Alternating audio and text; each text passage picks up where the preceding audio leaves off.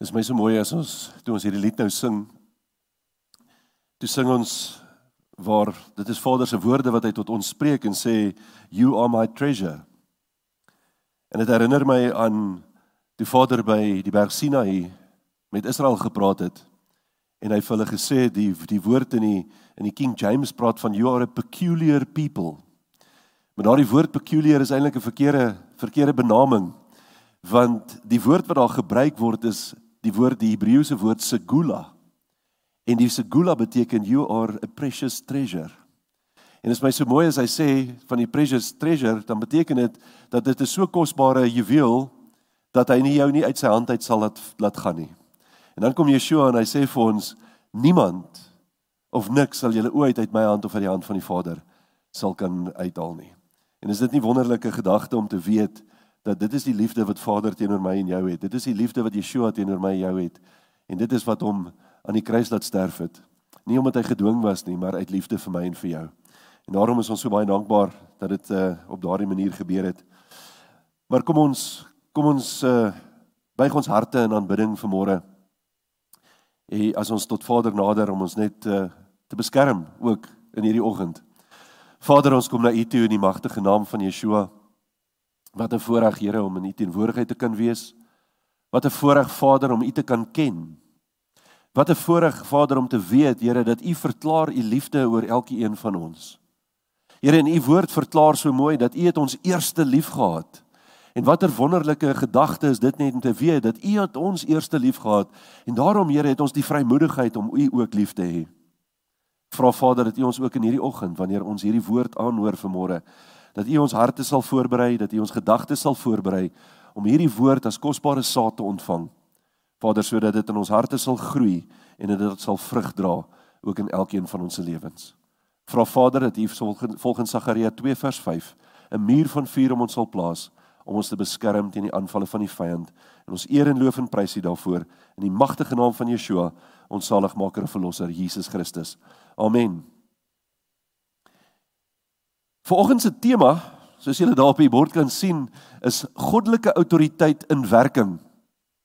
En ek het nogal gewonder, toe ek want ons is besig, op die oomblik is ons besig om te praat, ons het die afgelope paar boodskappe het ons aandag gegee aan goddelike autoriteit, en ek het gewonder, jy weet, alles gaan oor goddelike autoriteit, wat gaan ek vanoggend se boodskap noem? En ek weet, ek doen baie dieselfde, of die soortgelyke ding by die mannekamp, as ek met die manne praat oor die manne van autoriteit, en om hulle te leer oor wat is goddelike autoriteit, en ek het ervaar dat ons moet dit hier ook doen, ons moet as gemeente ook verstaan wat autoriteit is, want soos julle weet, ons tema vir die jaar is voorbereiding vir die stryd, en daardie tema is ook prepare, in die Engels is dit prepare for battle. Nou, ons kan aan die einde van ons jaar, as ek praat van ons jaar, soos ek net nou gesê het, ons is op die 1 September is hierdie bediening 10 jaar oud. En dit is 'n wonderlike voorreg, dit is 'n wonderlike voorreg om hierdie 10 jaar te kon meemaak en te kon sien die groei wat daar in mense se lewens ook plaasgevind het in hierdie 10 jaar wat ons hier is, maar elke jaar het ons 'n tema gehad, en ek kyk so 'n bietjie terug in die week na die temas wat ons so oor die jare gehad het, en ek sien net hoe dit opgebou het tot waar ons op die oomblik is, en ek het 'n goeie idee wat ons tema vir hierdie komende jaar gaan wees, maar dit is nogal vir my amazing om te sien, ons praat oor hierdie voorbereiding vir die stryd en die prepare for battle, want ek en jy is in 'n stryd gewikkel, of ons dit wil weet of nie. En daarom is dit nodig om in hierdie stryd te oorleef, om in hierdie stryd in oorwinning te kan staan, is dit nodig dat ons ook in goddelike autoriteit sal funksioneer. Nie in my krag en my autoriteit, maar in die krag en die autoriteit van Yeshua, want dit is hoe ons dit kan doen. So ek en jy moet in sy krag en in sy autoriteit kan funksioneer.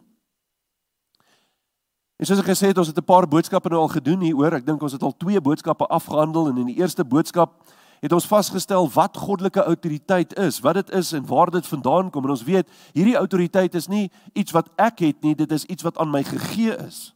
Dit is 'n gedelegeerde autoriteit wat van Yeshua afkom. In die tweede boodskap het ons die areas gaan ondersoek waar ons hierdie goddelike autoriteit kan toepas. En die 3 belangrikste areas wat ons na gekyk het verlede keer is natuurlik in die gesin, in die gemeente en in die gemeenskap. Maar daar's 'n vierde aspek daaraan verbonde, want ons moet ook goddelike autoriteit in ons eie lewe kan toepas en dit moet begin werk in my lewe. En dit is hoekom ek gedink het hierdie woorde goddelike autoriteit in werking is spesifiek vir my en vir jou bedoel, want waar begin ons met goddelike autoriteit? Waar begin ons om goddelike autoriteit toe te pas? By onsself. Dit begin by my. En as ek nie goddelike autoriteit in myself kan toepas nie, gaan dit vir my baie moeilik wees om goddelike autoriteit toe te pas in my gesin en in my gemeente en in my gemeenskap, en dan gaan dit nog moeiliker wees om in goddelike oorwinning te kan leef, wat Vader vir ons gesê het, maar ons het daardie oorwinning reeds ontvang. Yeshua het die oorwinning behaal. Ek en jy moet dit net aanneem. Ek en jy moet daarin begin wandel. So vandag wil ek hierdie fokus meer persoonlik maak, en regtig gaan kyk, hoe doen ons dit prakties? Hoe kan ek dit prakties in my lewe gaan toepas? Hoe pas ek daardie autoriteit prakties in my lewe toe? En ek dink as ek vanoggend die vraag vra vir julle, en ek sê, jy weet, kan enigeen van julle vir my sê, hoe doen ons, hoe pas ons goddelike autoriteit prakties in ons lewe toe, weet ek nie of almal hulle hande gelyktydig sal opsteek nie. Want ons gaan eers 'n bietjie wonder daaroor is, weet ek regtig, wat beteken dit om goddelike autoriteit in my lewe toe te pas? En daarom is dit nodig vir my en vir jou om goddelike autoriteit toe te pas in die areas waarin ek en jy beheer het. En dit klink nou snaaks as ek sê in die areas waarin ons beheer het. En ons weet natuurlik dat deur Yeshua het ons die autoriteit ontvang om te kan heers. Die woord sê dit vir ons. As gaan kyk, baie keer sê die woord dat ons in sy koninkryk moet inkom. Hy praat van die koninkryk van God, daar word gepraat van die koninkryk van die hemele, en dit hang natuurlik af of jy Matteus of Markus gaan lees, want die een gebruik dit, die praat van die koninkryk van die hemele, en die ander een praat van die koninkryk van God, maar in werklikheid het dit basies dieselfde begrip. Want waar kom dit vandaan? Dit kom van Vader af. En as jy gaan kyk na daardie woord wat hy praat van koninkryk, dan is dit baie duidelik, in die Grieks is dit die woord basileia. En as jy na die woord basileia gaan kyk, dan sê die Grieks, of die verklaring daarvan baie duidelik, dit is nie 'n plek nie. Dis nie 'n plek waar ek heen gaan nie, dis 'n toestand wat ek beleef. En wat is daardie toestand wat ek beleef? Is die toestand wat ek beleef beteken die autoriteit om te kan heers. Dis wat basileia beteken. So met ander woorde, as ons in sy koninkryk wandel, as ons deel is van sy koninkryk, dan ontvang ek en jy daardie autoriteit om te kan heers. En die vraag wat ek het is, waaroor heers ons? En as ek vanoggend vir julle moet vra oor, wat heers jy oor in hierdie wêreld, dan dink ek, gaan ek 'n paar vreemde antwoorde dalk kry. Maar dit is belangrik om dit te verstaan. Ons weet dat ons die autoriteit ontvang het, om oor die vyand en oor die geestesriem en oor die demoniese magte te heers. Dit word vir ons gesê in die woord, en op verskeie plekke in die woord word hierdie inligting aan ons oorgedra, wat vir ons gesê word, dit is wat gebeur. En dan as ons gaan kyk na Lukas 10 vers 19, waar Yeshua spesifiek met ons praat, en dan sê hy die volgende, hy sê, ek gee aan julle die mag, en ek moet net 'n oomblik stil staan, en julle sal sien, ek het die woorde daar vir julle aangedui. Die woord mag is die woord exousia. En daardie woord exousia, wanneer jy dit daarna gaan kyk en die betekenis daarvan in die Grieks, dan sê dit vir ons, dit is delegated influence of authority, delegated authority. Met ander woorde, as ons daai gaan lees en ek sê, ek gee aan die mag en die gedelegeerde invloed en die gedelegeerde autoriteit om op slange en skorpioene te trap en oor al die krag van die vyand, en niks sal julle ooit skade doen nie. En die oomblik wanneer ons hierdie woord slange en skorpioene lees, dan weet ons natuurlik, die woord praat van ons, wie is die slang? Ons hoef nie te wonder oor wie die slang is nie, ons weet baie duidelik oor wie die slang is. Dit is Satan. En dan herinner dit ons aan Satan, dit herinner ons aan sy demoniese magte, want albei van hulle het gif binne in hulle, en hulle kan daardie gif wat op jou toepas, as hulle jou byt, of die skorpioen jou steek. En ons weet natuurlik wat die nagevolge daarvan kan wees. En ja, ons weet definitief, het praat natuurlik oor die demoniese magte. Maar weet julle wat vir my amazing is wanneer jy na die karaktereienskappe van slange en skorpioene gaan kyk, dan kom daar 'n ander gedagte na vore, en die ander gedagte wat na vore kom, is dat, wat veroorsaak die gif in my lewe, meeste van die tyd? Dis my negatiewe gedagtes en my negatiewe emosies. En daardie karaktereienskappe van 'n slang en skorpioen verwys ook na daardie negatiewe gedagtes en emosies wat daar in my lewe gevorm word en wat ons so maklik na toe keer. Dis my altyd interessant, dit is baie makliker om die negatiewe na te volg as om die positiewe te volg. Ons moet regtig effort insit in ons lewe om positief te wees. Ons moet effort insit om positiewe gedagtes te vorm en te fokus op ons positiewe emosies. Dit is baie makliker om die negatiewe goeders te gaan entertain. Die Afrikaanse woord vir entertain is eintlik vir my baie mooi. Ek dink ons gebruik hom te min. Ek moes hom eers weer gaan opsoek want ek kan nie onthou wat dit was nie. En dis verskriklik sleg. Jy weet dat ons wat Afrikaans praat, sulke Engelse woorde moet tussenin gebruik, maar dit praat oor ons trakteer ons gedagtes. Is dit nie mooi nie? Ons trakteer ons negatiewe gedagtes en ons negatiewe emosies. Maar wanneer ons gaan kyk na ons lewe, so een van die goed wat ons moet doen is ons moet ons emosies en ons gedagtes onder beheer kry, maar dit vorm maar net deel van 'n groter groep van eienskappe waaroor ek en jy beheer kan uitvoer. Dink maar net so 'n bietjie, ons het nou gepraat daaroor, oor waaroor kan ek heers? Wat het ek heerskappy oor? Wat het ek en jy beheer oor? En daar's eintlik min dinge in hierdie wêreld waaroor ek en jy heerskappy of beheer het. Een van die belangrike goeders, ek kan jou dit waarborg en jy kan maar probeer, dit werk nooit so nie, is dat ons kan nie ander mense beheer nie. Al dink ons om partykeer so. Al dink ons kan ander mense beheer. Dit is onmoontlik. Jy kan glad nie nooit enigiemand anders beheer nie. Jy kan nie hulle optrede beheer nie. Jy kan nie beheer wat hulle aan jou gaan doen nie. Jy kan nie beheer hoe hulle voel nie. Jy kan nie beheer wat hulle ervaar nie. En weet jy, ek en jy kan dieselfde ervaring hê, maar ons kan twee verskillende belewennisse van daardie spesifieke ervaring hê, want ons is verskillende mense, ons karakters verskil, en soos wat ons goed beleef ons dit op ander maniere, en daarom moet ons bietjie genade met mekaar ook kan hê in hierdie proses. So ons kan nie mense beheer nie. Die ander ding wat ek en jy nie kan beheer nie, en baie mense het gedink hulle kan, is die wêreldse ekonomie. En ek het nou al gesien hoe mense verduidelik, jong, hulle het hierdie vinnige word ryk planne. En dan net as hulle so in die middel van hulle vinnige ryk word plan is, dan val daai hele plannetjie plat en dan het hulle niks oor nie.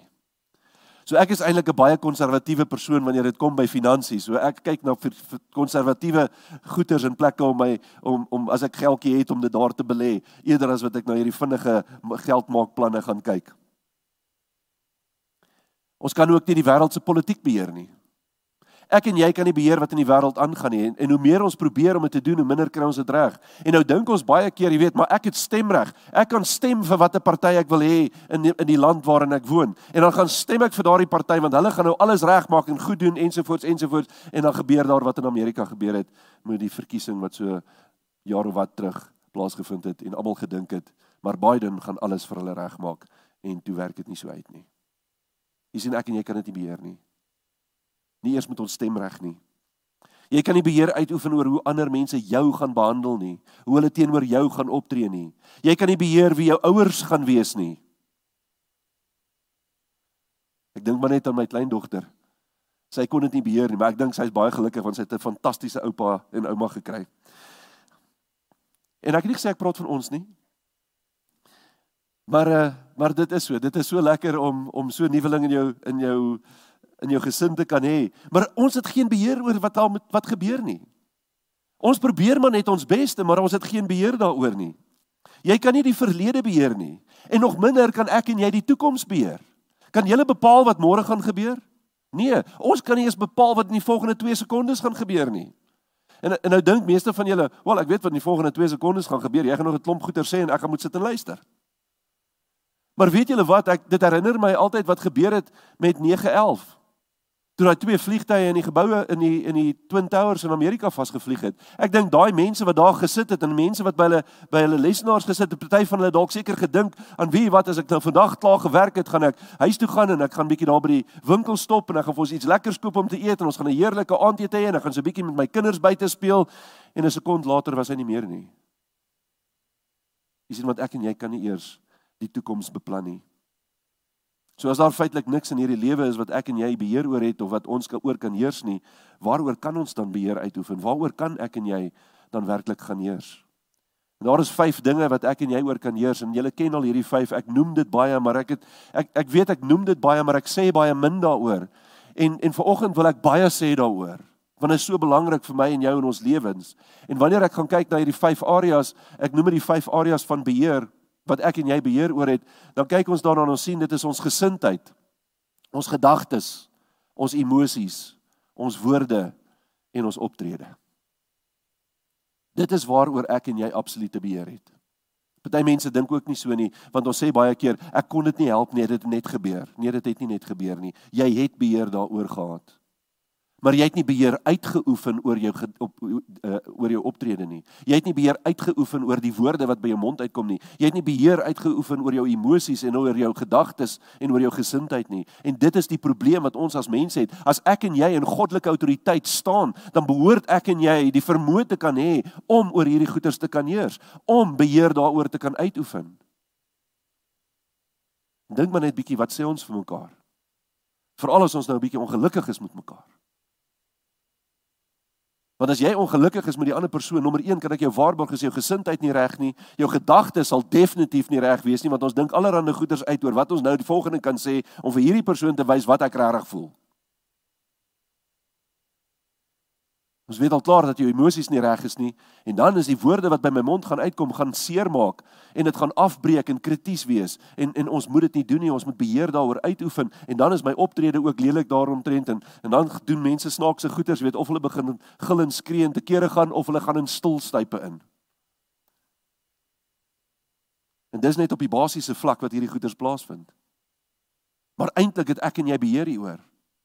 En ek wil graag elkeen van hierdie eienskappe afsonderlik gaan bespreek. Ons gaan nie vanoggend tyd kry om al 5 van hulle te bespreek nie. Ek het regtig probeer. En dit gaan nie werk nie. So wat ek gaan doen vanmôre, ek gaan na die eerste 2 kyk. Ek gaan kyk na ons gesindheid en ons gedagtes, en volgende Sondag gaan ek ons emosies, woorde en optrede bespreek. So kom ons gaan kyk dan na hierdie eerste 2. Ons begin dan by gesindheid.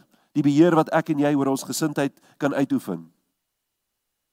En ek dink ons sal saamstem met mekaar dat ons gesindheid sekerlik een van die belangrikste eienskappe is wat ek en jy het.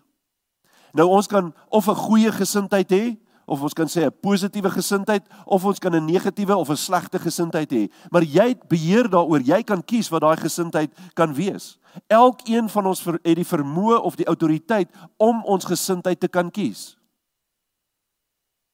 En dit klink baie keer snaaks vir mense, want dis nie goed waar ons oor dink nie. Jy weet, as ek opstaan in die oggend, dink ek om, wat moet volgende gebeur? Ek moet gou gaan stort, en ek moet gou dit gaan doen, en dan gaan ek ontbyt maak, en dan moet ek my goed pak, en dan gaan ek kantoor toe. En ons dink nie eers aan wat ons gesindheid is nie. Ons dink nie, en vra, Vader, help my om vandag die regte gesindheid te openbaar nie. Want dis 'n keuse wat ek en jy kan uitoefen. En die gesindheid wat jy kies, gaan die deurslaggewende faktor wees wat jou omstandighede gaan bepaal, nie net vir daai dag nie, maar vir die res van jou lewe. En jy sal sekerlik ook kan erken dat ons gesindheid nie altyd die beste is nie. Ek weet nie van julle nie, maar ek het nie altyd die beste gesindheid nie. Daarom sê die woord egter dat ons Yeshua se gesindheid moet aanneem. Ons moet sy gesindheid kies, en Paulus is so duidelik daaroor as hy vir ons sê in Filippense 2 vers 5. Hy sê, want hierdie gesindheid moet in julle wees wat ook in Christus Jesus was. Kan julle mooi hoor? Wie se gesindheid moet ek en jy hê? Ons moet Yeshua se gesindheid hê. En die betekenis van hierdie woord gesindheid verduidelik eintlik baie mooi wat daarby bedoel word, want ek dink as ons net enkele woorde kry en ons lees die woord, dan besef ons nie wat die diepte daarvan is wat aan my en jou oorgedra word nie, en daarom moet ons baie keer gaan kyk, maar wat is die diepte van hierdie woord? Jy weet, ons praat net van 'n gesindheid, en die Engels praat van 'n attitude. Die King James praat hiervan, hy sê, because he says, this mind should be in you that is in Christ Jesus. En daai woord mind is 'n baie wye woord. En as jy gaan kyk na die Grieks daarvan, dan is die Griekse woord is phroneo. En daai woord phroneo, en luister mooi wat dit beteken. Dit sê to have understanding, be wise, to have an opinion of oneself. En dis nogal belangrik in ons gesindheid. Jy weet, want ek glo dat 'n slegte gesindheid is iemand wat arrogant is en wat trots is en wat net aan homself dink. Dan het jy nie 'n goeie gesindheid nie. Hy sê to think of oneself, to be modest, not let one's opinion, though just, of himself exceed the bounds of modesty. Met ander woorde, moenie arrogant wees nie. Arrogansie is nie 'n goeie gesindheid nie. To think or judge what one's opinion is. To be of the same mind. Agreed together, cherish the same views, be harmonious, to direct one's mind to a thing, to seek, to strive for, to seek one's interest or advantage with concern and obedience. En dit beskryf attitude, dit beskryf ons gesindheid. En as jy na jou gesindheid gaan kyk en jy wil mooi weet waaroor gaan jou gesindheid alles, dan kan jy al hierdie goed wat ons so pas gelees het, bietjie gaan ondersoek en sê, maar hoe doen ek hiermee? Is ek regtig besig om die regte gesindheid te openbaar in my lewe? En hoe beter jou gesindheid is, hoe beter gaan jou lewe wees.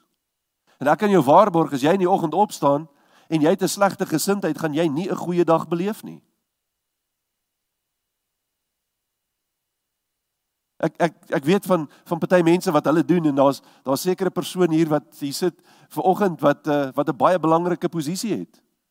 En ek dink as ek haar moet vra vanoggend om vir ons te kom sê, jy weet, hoe hanteer jy die kindertjies daar by jou skool, dan sal sy sê, as ek nie 'n goeie gesindheid het nie, is daar chaos. So waar begin dit? Dit begin by my. Ek moet die goeie gesindheid openbaar, sodat ander dit daarin in my kan sien, en deur dit 'n goeie gesindheid kan beleef. Jy sien, jy is by magte om jou gesindheid te kan kies. So kies die regte een. Kies Yeshua se gesindheid. En as jy ervaar dat jy nie 'n goeie gesindheid het nie, verander hom. Jy weet, my pa het altyd so gesegde gehad, hy het gesê, what is good about a mind if you can't change it? En ek wil dit vanoggend sê, wat is goed oor 'n gesindheid as jy hom nie kan verander nie? So ons kan ons gesindheid begin verander. Jou gesindheid gaan bepaal hoe jou verhoudings gaan lyk. Dit gaan bepaal hoe jou verhoudings gaan verloop. Hoe beter my gesindheid is, hoe beter gaan my verhoudings wees. Dit gaan bepaal hoe jou lewe gaan verloop. Met ander woorde, hoe ek in hierdie lewe gaan optree, dit is die bepalende faktor. My gesindheid rondom dit gaan die bepalende faktor wees. En nou wil ek jou vra, gaan kyk 'n bietjie na Yeshua se gesindheid. Gaan kyk na die goed wat hy gesê het. Ons gaan 'n paar verse daaroor lees vandag. Maar hy het nooit aan homself gedink nie. Hy het homself nooit eerste gestel nie. Hy het nooit gesê, ja, but what about me nie? Ja, maar wat van my? Kyk hoe behandel hulle my. Hy het dit nooit gesê nie. Jy sien, want hy het 'n goddelike gesindheid gehad. Hy het 'n gesindheid gehad wat gebore is uit goddelike autoriteit. William James, 'n Amerikaanse filosoof, en hy was 'n psigiater, en hy was ook 'n historikus, en hy het baie jare terug geleef. Hy het hier van 1842 tot 1910 gelees.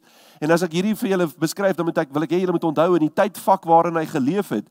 Dit was 'n interessante era in die geskiedenis van die mens.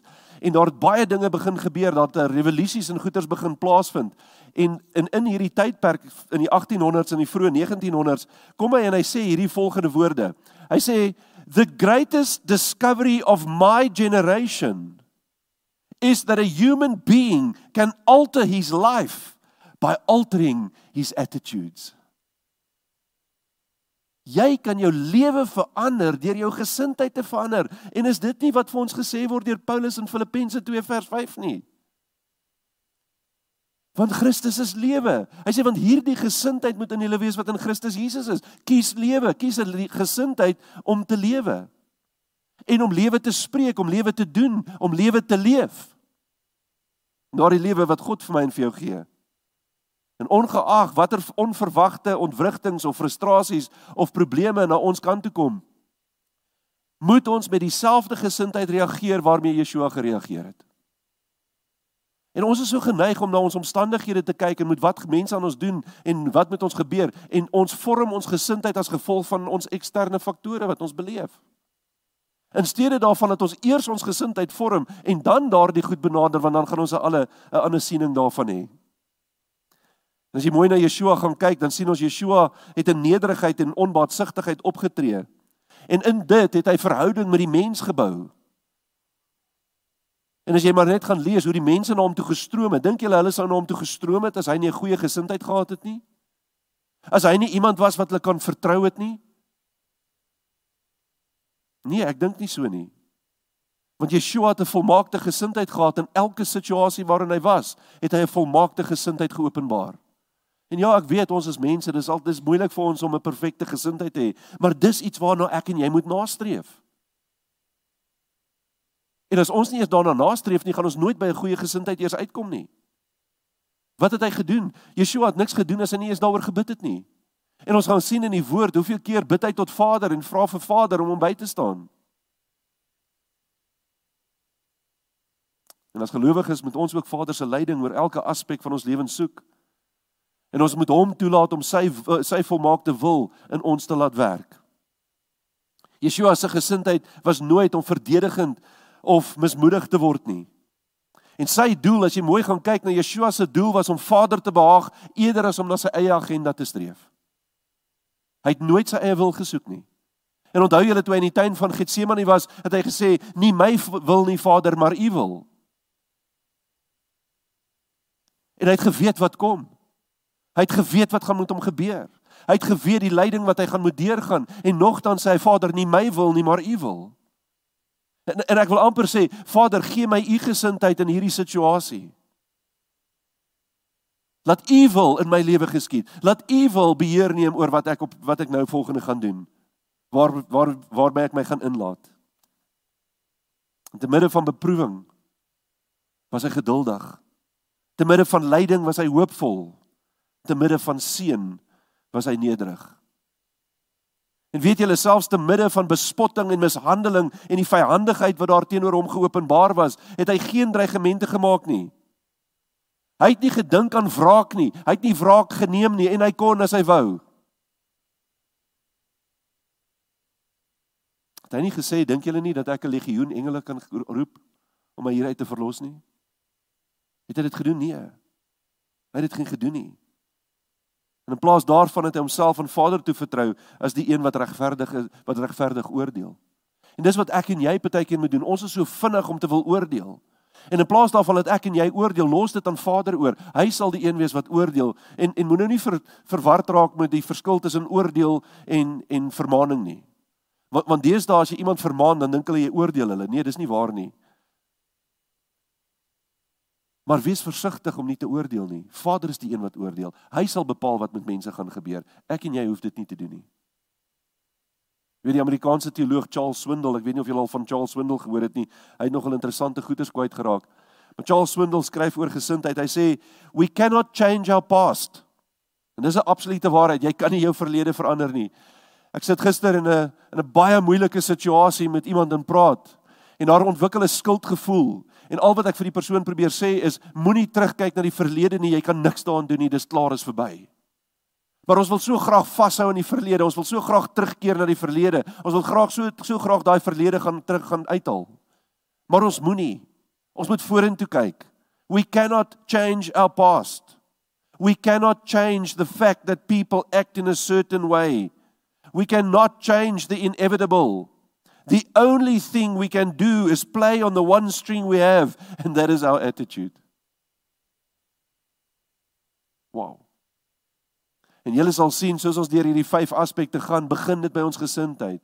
Want as jy nie 'n goeie gesindheid het nie, gaan jy nie die ander kan aanraak nie, en gaan jy die ander nie kan verander nie. So ons gesindheid raak krities belangrik in hierdie hele proses.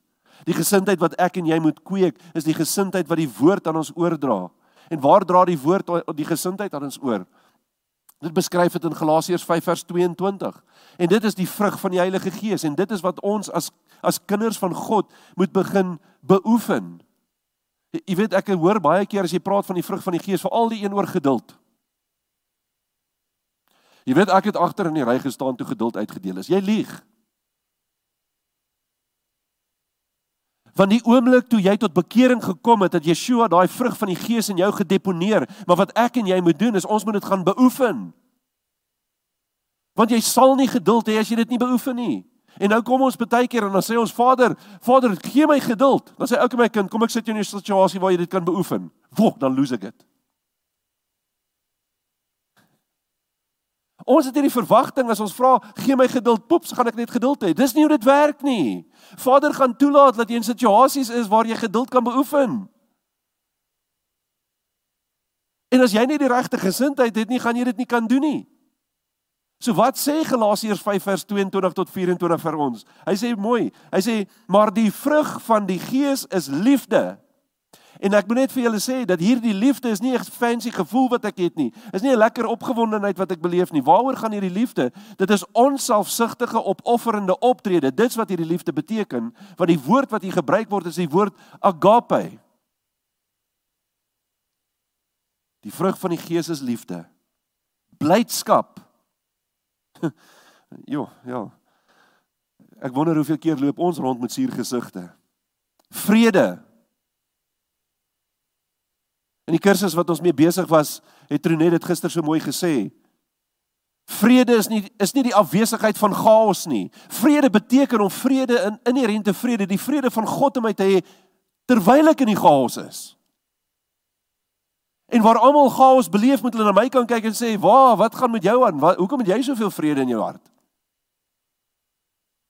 Weet jy nie wat aangaan nie? Ja, ek weet wat aangaan, en ek weet wie my God is, en daarom het ek vrede in my hart. Maar ons doen dit nie. Ek kan baie lank net oor hierdie vers praat, kom ons gaan aan, ek het baie om te sê nog vanoggend. Lankmoedigheid, dis daai geduld wat ek nou oor gepraat het. Vriendelikheid. En luister mooi, hierdie goed is 'n keuse wat ek maak. Dis nie wat ek doen as iemand anders dit teenoor my doen nie. Ek kies om so te wees, voordat dit met my gebeur. Goedheid, getrouheid, sagmoedigheid. En hierdie een is vir my belangrik, ek weet hy staan laaste, maar hy is vir my so belangrik, want ek dink dit begin baie keer daar. Selfbeheersing. Elke keer wat ek en jy sê, ek kan nie, dan pas ons nie selfbeheersing toe nie, want jy kan. Filippense 4 vers 13. Want ek is tot alles in staat deur Christus wat my die krag gee, so ek kan. Daarom moet ek selfbeheersing in my lewe gaan toepas.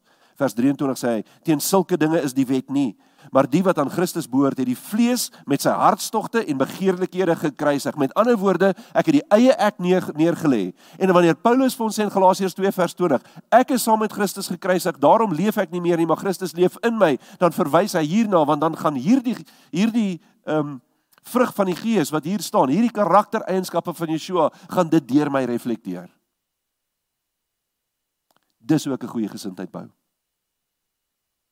En ek kan my net voorstel hoe dit sal wees, as elkeen van ons volgens Galasiërs 5 vers 22 kan leef.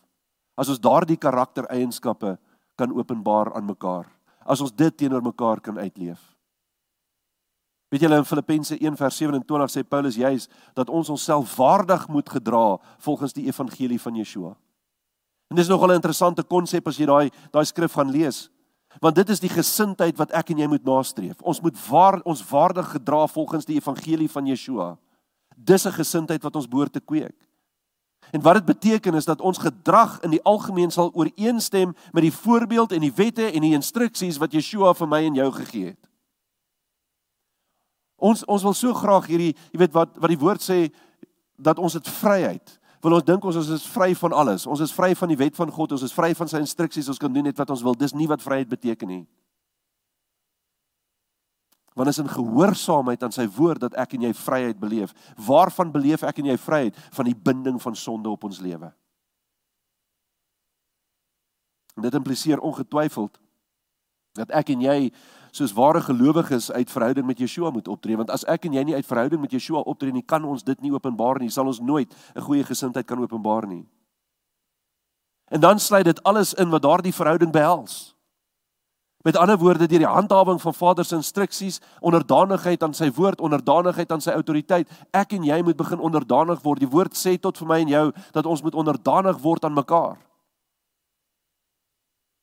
Efesiërs 5 vers 21.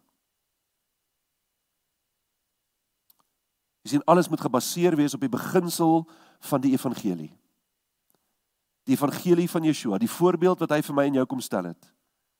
Want as gelowiges is ons verplig om alles wat ons doen op Christelike beginsels uit te voer. En ek wil net hier sê ook, as ons praat oor Christelike beginsels, is dit nie wat die kerk gemaak het nie, en wat die kerk sê Christenskap is nie. Christelike beginsels beteken in lyn met Yeshua, die voorbeeld wat hy vir my en jou kom stel het. As ek en jy begin leef in die voorbeeld wat Yeshua vir ons gegee het, dan begin ons eers volgens Christelike beginsels te leef.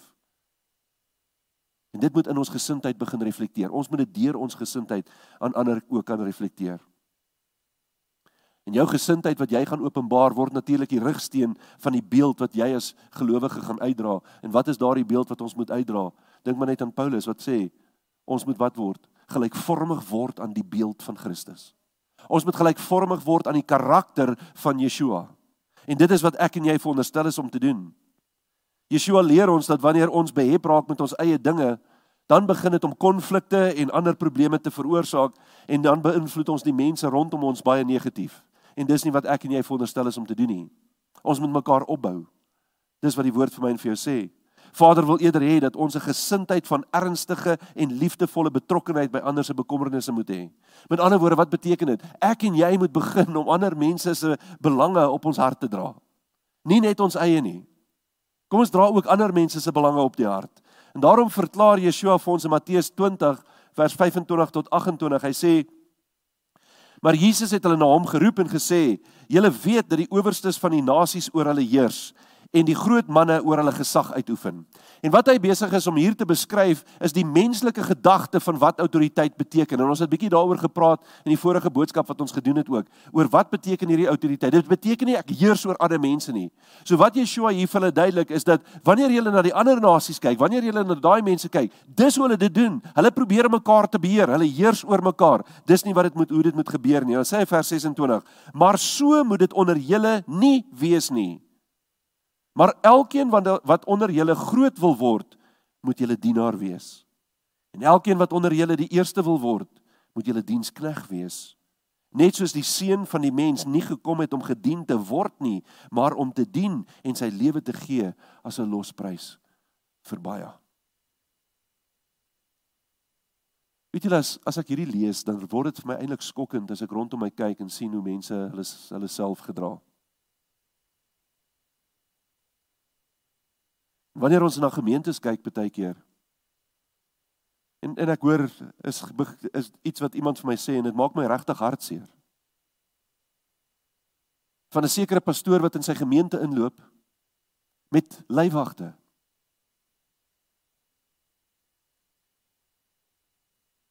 En niemand mag naby hom kom nie, niemand mag met hom praat nie, want hy is te belangrik vir enige iemand om iets met hom te bespreek. Dan dink ek aan myself, wat het geword daarvan dat ek en jy moet diensknegte vir mekaar wees? Weet julle, ek dink aan die woord pastoor, as ek dit so kan stel. Wat is 'n pastoor? 'n Pastoor is 'n herder. Wat is 'n herder? Hy pas skape op. Wat doen 'n herder vir sy skape? Hy beskerm hulle met sy lewe.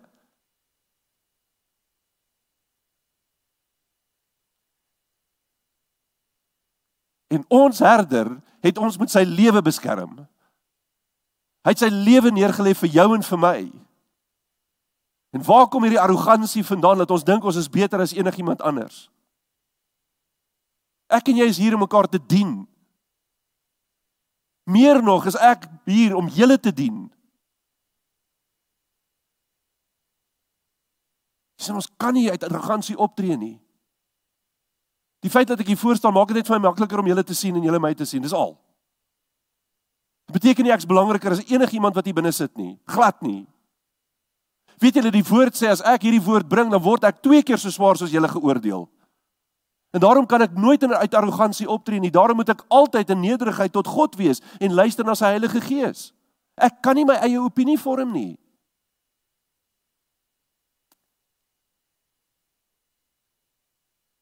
Jy sien, om 'n goddelike gesindheid te hê, beteken om 'n einde te maak aan die werke van die vlees. Om die negativiteit en die bitterheid van hierdie wêreld te weerstaan. En in Vader se liefde moet ons mekaar of na mekaar toe uitreik. Mekaar ondersteun, mekaar help. En die vraag wat elkeen van ons moet vra is dit: wat sê my gesindheid van my verhouding met Yeshua? Wat sê my gesindheid daarvan? Waar lê jou fokus? Het jy die regte gesindheid gekies? Leef jy in die gesindheid wat Yeshua aan ons openbaar het? So belangrik dat ek en jy sal begin om daardie gesindheid te kies.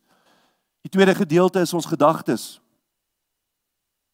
En weer eens is daar 2 tipe gedagtes, 'n positiewe of negatiewe gedagtes. Jy kan maar gaan dink, gaan kyk maar net daarna.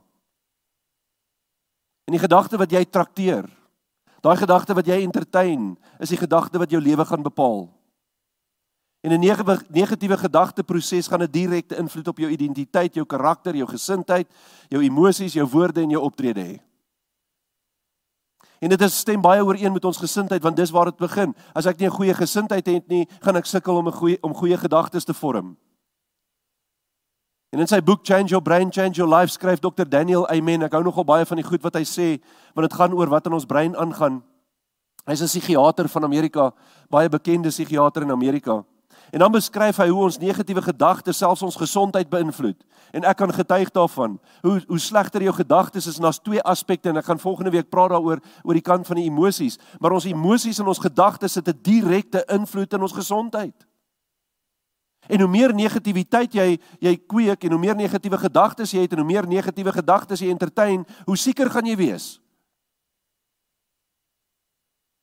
En dan praat ek nie net van geestelike siektes nie, of emosionele siektetoestande nie, ek praat van fisiese siektetoestande. En weet julle, hy noem hierdie negatiewe gedagtes, hy praat van ants. En dit was nogal vir my interessant, as jy sy beskrywing gaan kry oor hoe hy op die akroniem afgekom het. Hy sê, hy kom eendag by die huis, en toe in die kombuis instap, toe krioel dit so van daai klein swart muurtjies. En hy sê, hy sommer onmiddellik is hy woedend oor hierdie klomp mure, en hy dink, hoe op aarde gaan hy hierdie goed uitroei?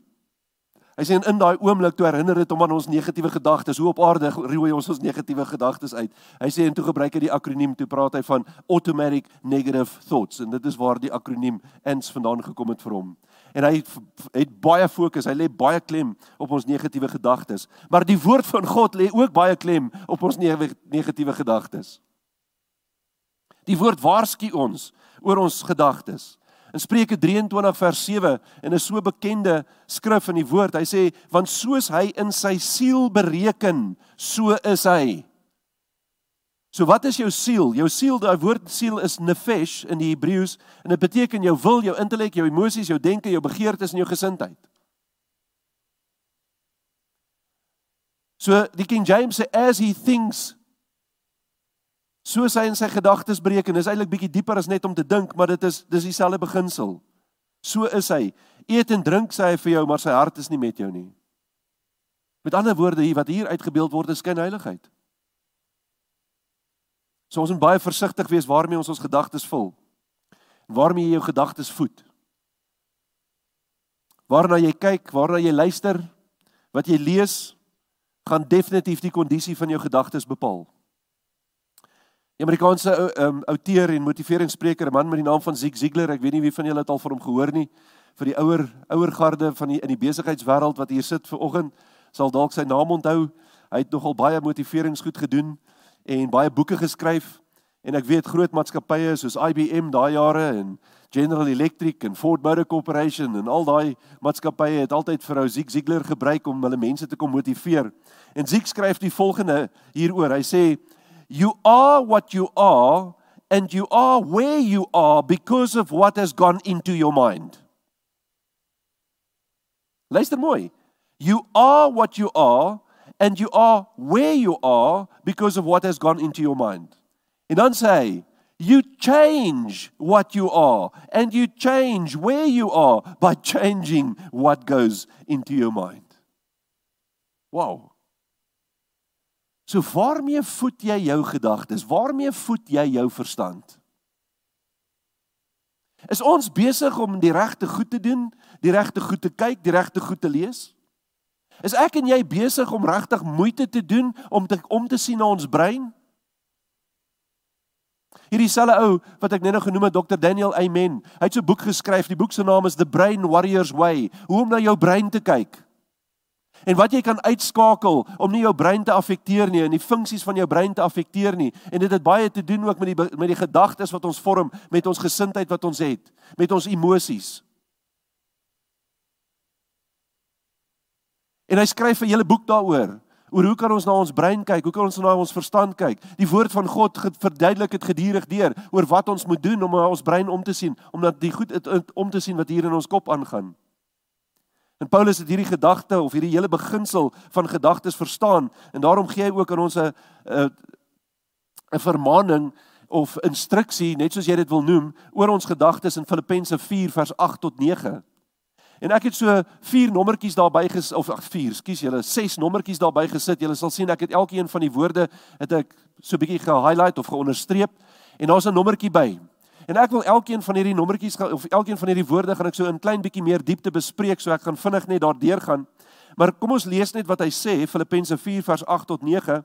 Hy sê verder broeders, alles wat waar is, alles wat eerbaar is, alles wat regverdig is, alles wat rein is, alles wat lieflik is, alles wat loflik is, watter deeg en watter lof daar ook mag wees, bedink dit. Is dit nie mooi nie? Hy sê, en wat julle geleer en ontvang en gehoor en in my gesien het, doen dit. En Paulus sê hierso, dat hy sê, en die God van vrede sal met julle wees. En wanneer hy sê wat julle in my gesien het, dan sê hy, ek tree op volgens die woord van God. Ek tree op volgens die voorbeeld wat Yeshua gestel het. So julle kan my volg, omdat ek julle wys hoe om dit te doen. En Paulus het ook kwaad geword, en geïrriteerd geraak. En ek onthou, hy wou nie saam met Barnabas hulle gegaan het op 'n stadium nie, en hulle paadjies het geskei. Sy gesindheid was nie goed genoeg geweest nie. So hy het ook daarmee gesukkel. Dis nie dat hy perfek was nie. Maar ek dink in Paulus en wat hy vir ons sê is dat hy het alles in sy vermoë gedoen om volgens die riglyne wat Yeshua vir ons gestel het en volgens die riglyne van die woord van God het hy probeer lewe. So kom ons gaan kyk dan na hierdie woorde wat hier gegee word vir ons en ek gaan probeer om so vinnig daardeur te gaan sodat julle net 'n beter begrip het van wat dit beteken. Die eerste een is die woord waar. En dit is die woord aleithis, en dit beteken true, loving the truth, speaking the truth, and truthful. So alles wat met waarheid te doen het, word vir ons hierin verteenwoordig. Dit verteenwoordig alles wat aanvaarbaar is, vir wat ek wil noem 'n onveranderlike en ewige waarheid. En wat is daai onveranderlike en ewige waarheid? Dit is die waarheid van die woord van God. Dit verwys na dit wat geleer moet word uit die aard en die toestand van Vader se skepping en alles van Vader wat kom deur die openbaring van sy woord. En dit is hoe ek en jy Vader leer ken. Dit is hoe ons sy opdragte leer ken, is deur sy woord. Yeshua het gebid, onthou julle, toe hy gebid het in Johannes 17 vers 17 en hy het gesê, en hy praat oor die disippels, hy bid vir sy disippels en vir sy volgelinge en hy sê vir Vader, hy sê heilig hulle in u waarheid, u woord is die waarheid. So waar kry ons absolute waarheid? Die woord van God. Die tweede woord is eerbaar. En dit is semnos. Dit beteken venerable, for your character, reverent, to be venerated, honorable of person or of deed. So dit gaan nie net oor mense nie, dit gaan ook oor ons optrede. En dit verwys na alles wat belangrik en betaamlik en eerbaar is en eerbiedig is. En dit is wat hy beskryf in daai hele gedeelte as ons dit mooi gaan lees. So dit is wat Paulus daar vir ons sê. So hy sê vir ons, so wat ook al gepas is vir ons as gelowiges om te doen volgens Vader se wil, dit is eintlik wat alles eerbaar is. Dit is wat ek en jy veronderstel is om dan ook te gaan doen. Dan sien ons hier die woord regverdig. Dit is die Griekse woord dikaios, en dit beteken righteous, luister mooi, observing divine laws, upright, righteous, virtuous, keeping the commands of God, innocent, faultless, guiltless, en een van die dinge wat ons moet baie mooi verstaan is dat skuldgevoel kom nie van God af nie, dit kom van die vyand af. Hy sê, used of him whose way of thinking, feeling and acting is wholly conformed to the will of God, and who therefore needs to and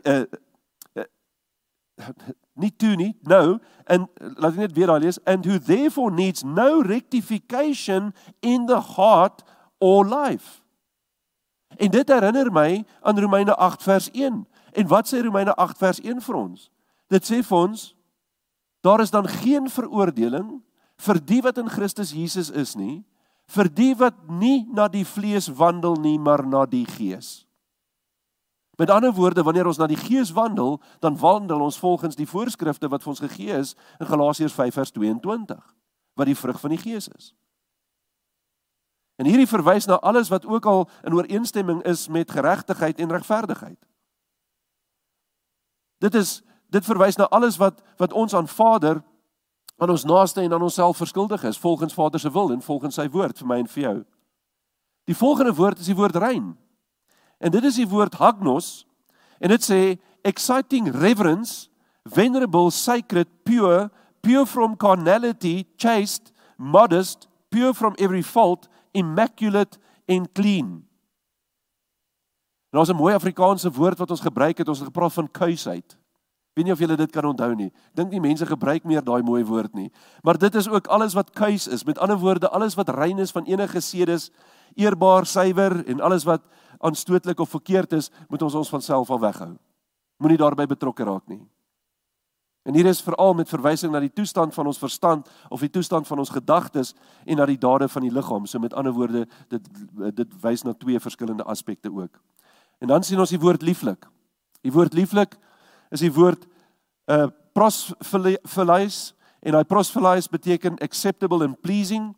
So met ander woorde, wat goed is vir ons, wat goed is wat Vader wil hê ons moet doen, daai vriendelikheid wat ek en jy moet openbaar, die vrug van die Gees wat ek en jy moet openbaar, en dit moet uitkom uit ons gedrag, uit ons gesindheid, uit ons woorde, uit ons emosies en ook uit ons optrede uit. En dit beteken dat alles waaraan ek dink, moet opbouend wees sonder enige negatiewe kritiek of enige negatiewe kritiese denke. So ons moet ons ontslaa raak van daai kritiese beginsels wat ons so aan vashou partykeer. Die laaste woord, die 16 is loflik. En dit is euphemos. En dit is sounding well, uttering words that are reputable, speaking auspiciously. Met ander woorde, praat net opbouende woorde.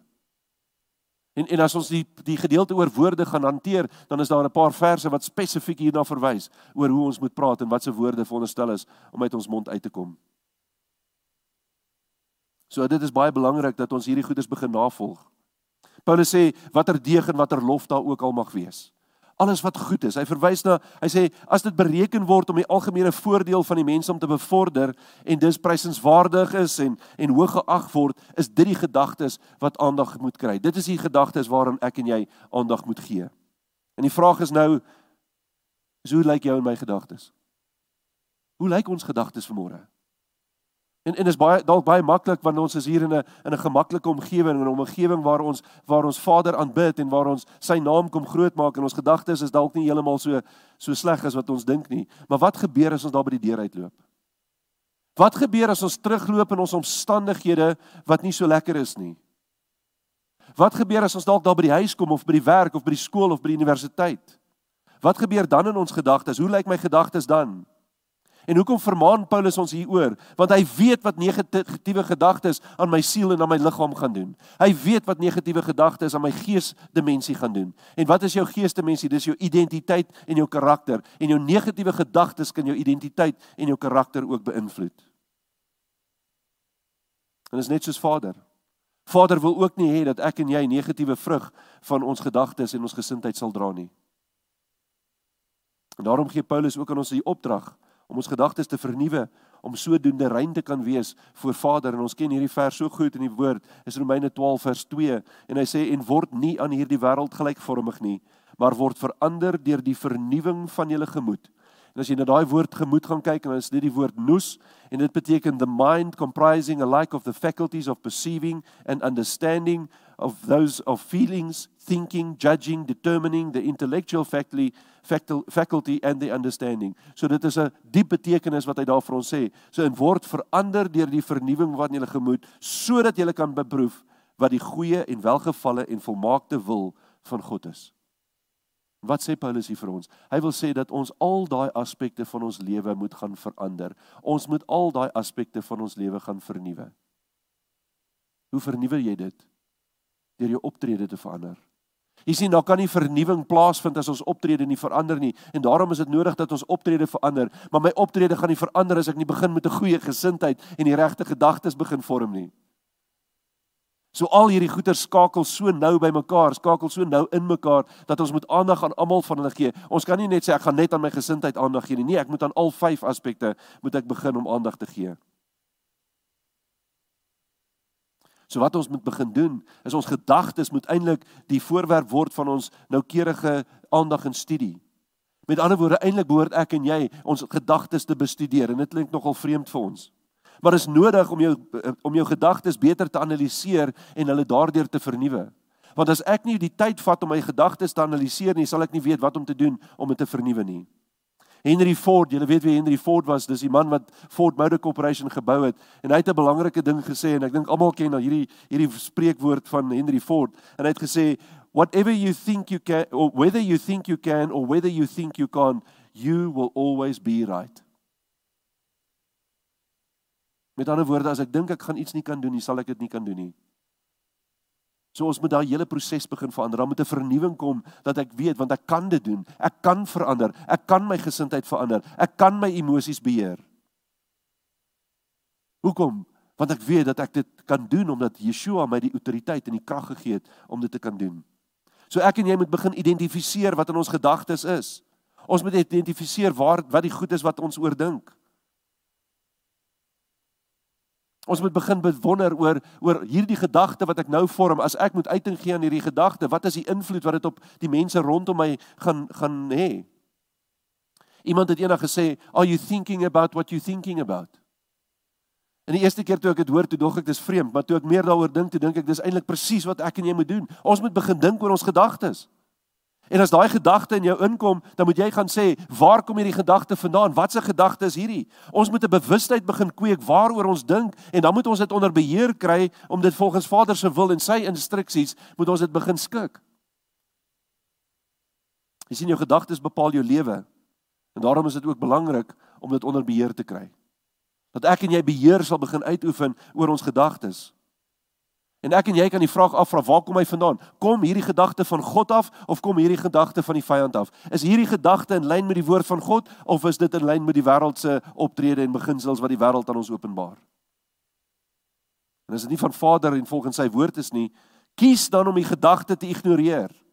Kies om daai gedagte te elimineer en besluit om eerder jou gedagtes te vorm rondom die instruksies wat Paulus vir ons gegee het in Filippense 4 vers 8 tot 9 wat ons vroeër gelees het. Het ons daai 6 woorde gaan analiseer het. Dink volgens dit, alles wat waar is, alles wat eerbaar is, alles wat lieflik is, alles wat rein is, alles wat loflik is. Kom ons begin om dit te bedink.